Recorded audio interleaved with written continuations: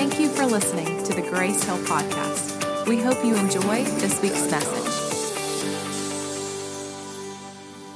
So by show of hands, and let's be honest here, we're one big happy family.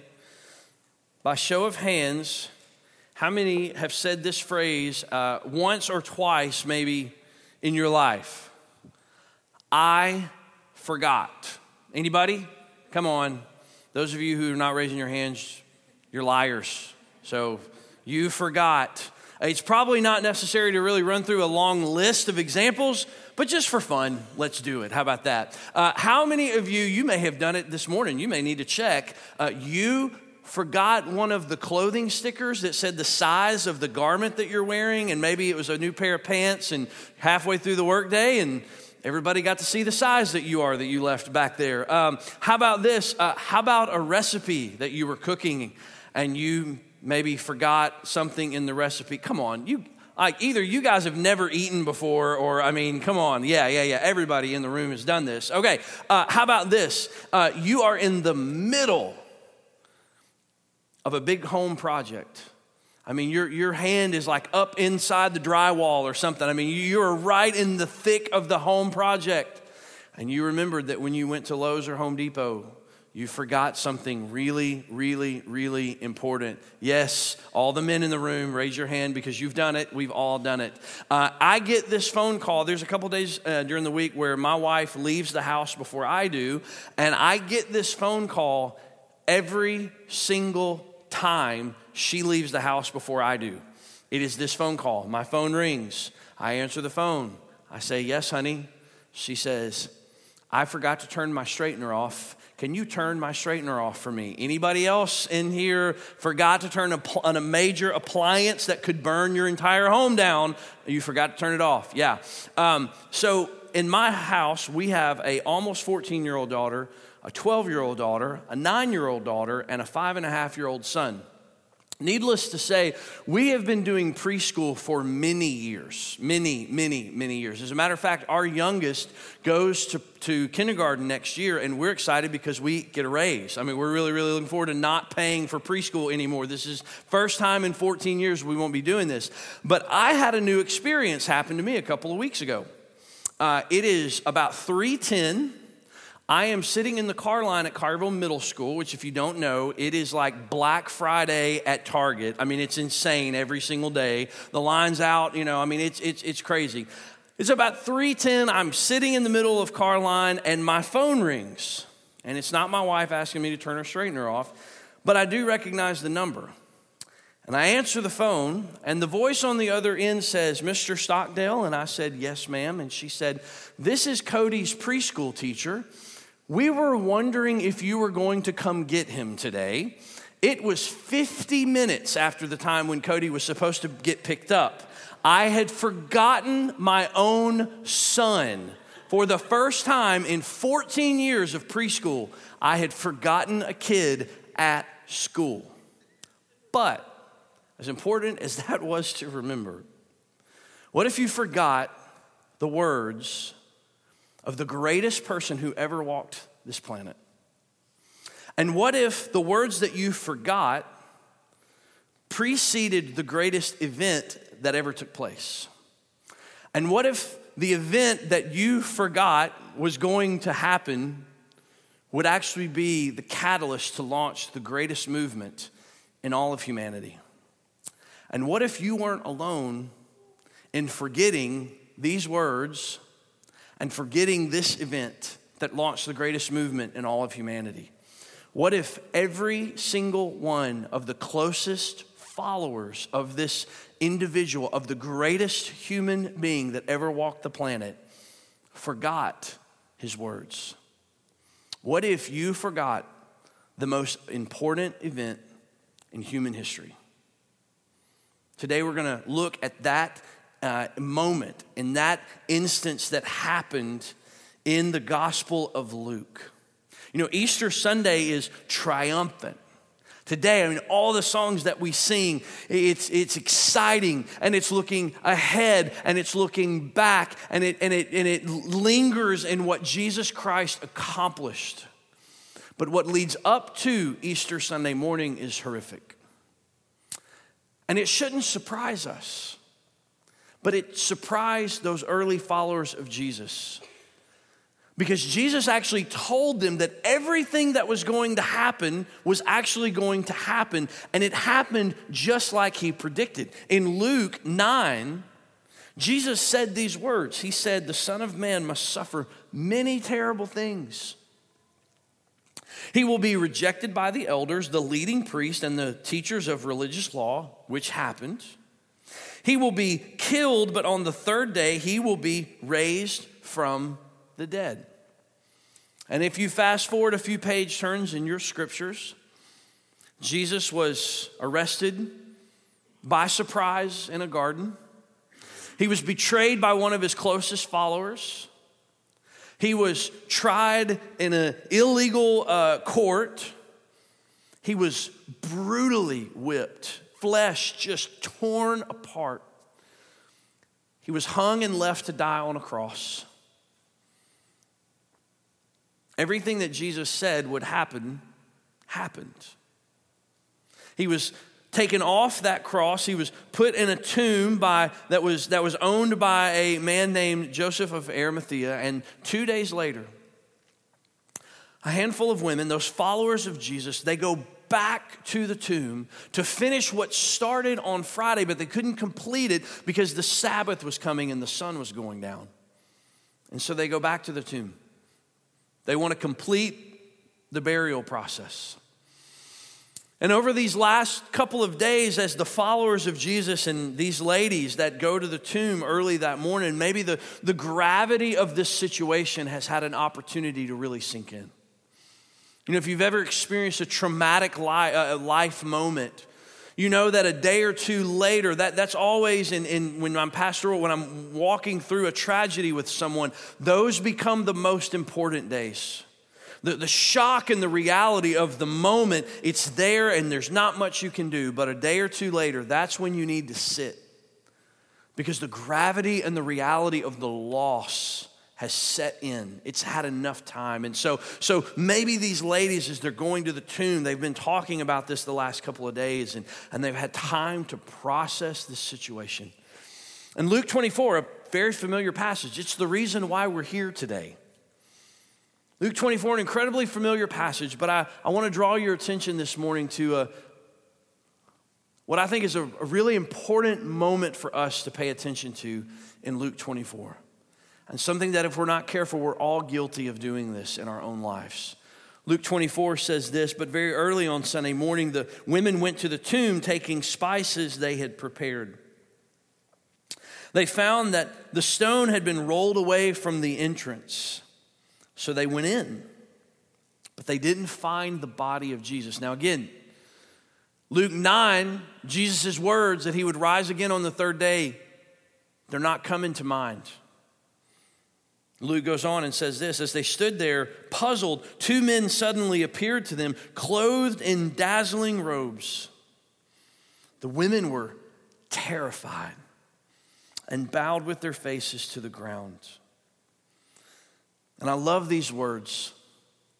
I love the words that come from one of the other gospel writers says, angels. I love these words. It says this, "The men ask, 'Why are you looking among the dead for someone who is alive?'" It's the reason why we're here today. They go on and they say this, "He isn't here. He's risen from the dead." And in that moment, for these women at this tomb, and for the followers of Jesus that were going to find this news out for the second time, now not predicting, but now after it had happened, everything changed in that moment. The entirety of our gospel that we teach, that we try to live out, that we come underneath, the entirety of the gospel hangs on this declaration. Our faith hangs on this declaration. He is risen from the dead. But Jesus predicted that this would happen. And he told his followers everything that was going to happen would happen. And it did. Yet they simply forgot. And the two men at the tomb reminded these ladies of this truth. They go on to say this to them. They say this: remember what he told you back in Galilee. What was it that he told them? That the Son of Man must be betrayed into the hands of sinful men and be crucified. And then here's our hope. Here's the reason why we're here today. And that he would rise again on the third day. There's an incredibly important word in this exchange. That as much as the crucifixion of Jesus was necessary and ordained, so was his resurrection. That he must be and that he must rise again. And these were words, Jesus didn't hide these words from his followers. He told his followers, this is what's going to happen to me. And you have to imagine in that moment, think of the pain that could have been avoided on Thursday, on Friday, and on Saturday if those early followers of Jesus had just remembered his words. Oh, there still would have been the shock of the moment. There still would have been the brutality, that maybe the helplessness of seeing your friend get arrested, of seeing your friend, of this person that you're giving your life to, that you're following, that you're risking everything to follow this person. There still would have been the horror of the cross. But the hope that would have been in the midst of the horror would have carried them through those days in a very different way. Imagine the pain that they could have avoided on that Thursday, Friday, and Saturday. Instead of coming to finish out the funeral that Sunday morning, they would have been coming to the tomb expecting a celebration. But yet they forgot the words of Jesus. And I'll speak for myself. I can't speak for you, but I would imagine, at least for myself, and maybe it's this way for you, that I am quick to forget the words of Jesus that he has spoken through his word, the promises that he has spoken through his word in my life. And I am often quick to forget that Jesus is and should be the most important thing in my life. And very similar to these early followers of Jesus who forgot that the most important event in human history was going to take place and how the most important event in human history would take place. I am soon and quick to forget that Jesus is the most important thing to me and in my life. And so this morning, I want to challenge us just for a few moments with this one thought. And I want in your own life for you to think through the difference that your life could be and how different your life would look and approach if you would grapple with this reality. And here's the challenge for each of us today. The challenge is this, is to fight to not forget the hope of Jesus. Fight to not forget the hope of Jesus. I think back on the pain that I could have avoided, the mistakes maybe that I made, the guilt that I carried, the shame that I've carried, the sense of being alone or whatever it may be in my own life, if I had just remembered the words of Jesus. And I can assure you this is not a follow Jesus and you won't have any trouble in your life. Follow Jesus and everything will work out rosy and happy and everything will just all come together in your life and it'll be wonderful. This is not that kind of follow Jesus. Jesus actually said, in this world you will have trouble. But he also promised victory because he said, take heart, I have overcome the world.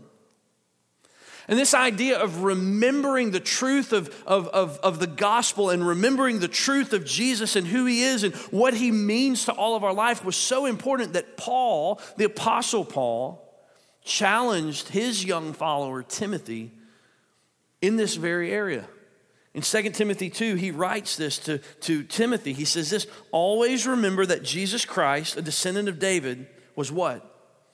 Was raised from the dead. This is the good news that I preach. In other words, if you forget everything else, the reason why we're here today and the reality for your life and what has changed because of this event that we celebrate called Easter Sunday morning, if you forget everything else in your life, always remember that Jesus Christ was raised from the dead. What would be different in your life? I've challenged myself with this all week long. What would be different in my life if I would not be so soon, so quick, so easy to forget the reality of Easter? The reality of the hope that we have in Christ, the reality of the hope that we have as we strive to live out the gospel in our lives. And so you say, well, what are the words? Where do I need to start? What do I need to look to and look towards as I attempt to hold on to the words of Jesus, to hold on to the truth of his promises in my life? What do I need to do? I want to give you one passage of scripture, and beyond that, I want to encourage you. This is where you go to find the words of Jesus and the words of life and words of hope. But I want to give you one specific place, and I just want to read it over us this morning. And we can take, maybe we'll take a little bit of hope from this. Because this is what Jesus Christ has done for us. Psalm 103, if you take notes or if you want to bookmark something or if you just want to scribble this out or send yourself a text message, whatever. Psalm 103 is such a powerful passage of scripture, and it is so full of hope. And I just want to read these words that King David wrote. He says this, "Let all that I am praise the Lord. With my whole heart, I will praise his holy name. Let all that I am praise the Lord. May I never forget the good things he does for me." What does he do? He begins to recount them for us. He says this, "He forgives all my sins and heals all my diseases." Verse 4, "He redeems me from death and crowns me with love and tender mercies." Verse 5, "He fills my life with good things. My youth is renewed like eagles." The Lord gives righteousness and justice to all who are treated unfairly. He revealed his character to Moses and his deeds to the people of Israel. The Lord is compassionate and merciful, slow to get angry, and filled with unfailing love. He will not constantly accuse us, nor remain angry forever. He does not punish us for all of our sins. He does not deal harshly with us as we deserve. He dealt with our sin and our failing and our shortcoming. He dealt with that with Jesus on the cross, so that he did not have to deal with you in that way. For his unfailing love towards those who fear him is as great as the height of the heavens above the earth. And I love this hope. He has removed our sins as far as the east is from the west. The Lord is like a father to his children, tender and compassionate to those who fear him. For he knows how weak we are. He remembers we are only dust. Our days on earth are like grass, like wildflowers. We bloom and we die. The wind blows and we are gone, as though we had never been here before. But the love of the Lord remains forever with those who fear him. His salvation extends to the children's children of those who are faithful to his covenant, of those who obey his commandments. And then verse 19, "The Lord has made the heavens his throne. From there, he rules over everything." You see, we are in our lives forgetful people. And it's easy sometimes to forget God in our daily lives. It's easy to forget time forget the time that we need to be spending with God and spending with his people and spending in a setting like this where we're reminded, man, our faith is bigger than ourselves. Our faith is bigger than our circumstances. And we find hope from the strength of other believers. We find hope from the truth of God's word taught and proclaimed and sung. It's easy to forget those. But this morning I want to give you hope from the resurrection. And the hope of the truth is this, is that fight to not forget the hope of Jesus, because Jesus has not forgotten you. Jesus has not forgotten you. No matter if you walk into this place today and you think, man, I can't even remember the last time I oriented my life around the ways and the following of Jesus Christ. I can't even remember a time maybe I set foot in a place like this. I'm not for sure. I can tell you this, that Jesus has not forgotten you in your life. We get this beautiful picture of this encounter that Peter, a follower of Jesus, has with Jesus at the end of John's gospel. It's Peter and Jesus on the beach. And Peter was worse in many ways. He was worse than a forgetter because Peter was a denier. When Jesus needed him the most, Peter said, I don't even know him. That's actually where we're going to start the series next week, Two-Faced. We're going to start it with looking at Peter the denier. And I'm going to go ahead and kind of give you the end of that story with Peter and Jesus this morning. Peter and Jesus are on the beach. And I love the fact that Jesus goes to the place that is so familiar for Peter. He meets Peter where Peter is at. Peter had been a fisherman, and Jesus goes to the water. Not only that, we see this picture of hospitality that Jesus has to Peter in the fact that Jesus actually cooks breakfast on the beach for this friend who had denied him when he needed him the most. And in this tender exchange between Jesus and Peter, Jesus reminds Peter that even though Peter denied him, Jesus has not forgotten him. Peter probably felt like he deserved to be forgotten because of how he had failed Jesus. But in this moment, Jesus calls Peter by name. Such a moment of friendship, such a moment of intimacy, of relational intimacy between Jesus and Peter. And he extends the call back on Peter's life as in a way to say, hey, I know you failed me. I know you forgot me, worse, denied me. But your failure is not final. And he extends the same words to Jesus that he extended to him when they first had their encounter, which were this. Jesus looks to Peter and he says this, follow me. Which are the same words that Jesus extends into your life today. Because even better than Jesus saying, than the fact that Jesus has not forgotten you, Jesus extends an invitation to actually follow him. I love what the writer in Hebrews says. Hebrews 13:5 says this, for God has said, I will never fail you. I will never abandon you. Jesus has not forgotten you, but there is a promise from our God of what he will forget. And this is the hope that we have in the resurrection. This is the hope that we carry today.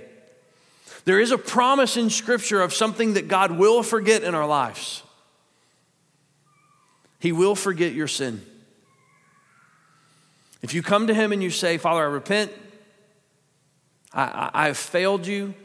I have lived my life for myself. Whatever it is that you need to confess and repent of, you repent of your sin. As we read Psalm 103 a while ago, it says that he will cast those as far as the east is from the west. And the writer in Hebrews reminds us again this in Hebrews 8:12. He says, and I will forgive their wickedness, and I will never again remember their sins. That is the promise that we have. That as many times as we have failed Jesus, as many times maybe as we've forgotten him in our life and not lived our lives oriented to the ways of Jesus, as many times as maybe we've failed Jesus in our lives and in our heart, Jesus has not forgotten us. And it's better than that. The only thing he has forgotten, if we repent, Scripture says, is that he has forgotten our sins. Micah 7, we looked at this a couple of weeks ago, says this: once again, you will have compassion on us. You will trample our sins under your feet and throw them into the depths of the ocean. What Jesus Christ accomplished on the cross, and through what he accomplished when he rose from the dead, you are not forgotten, but you are forgiven.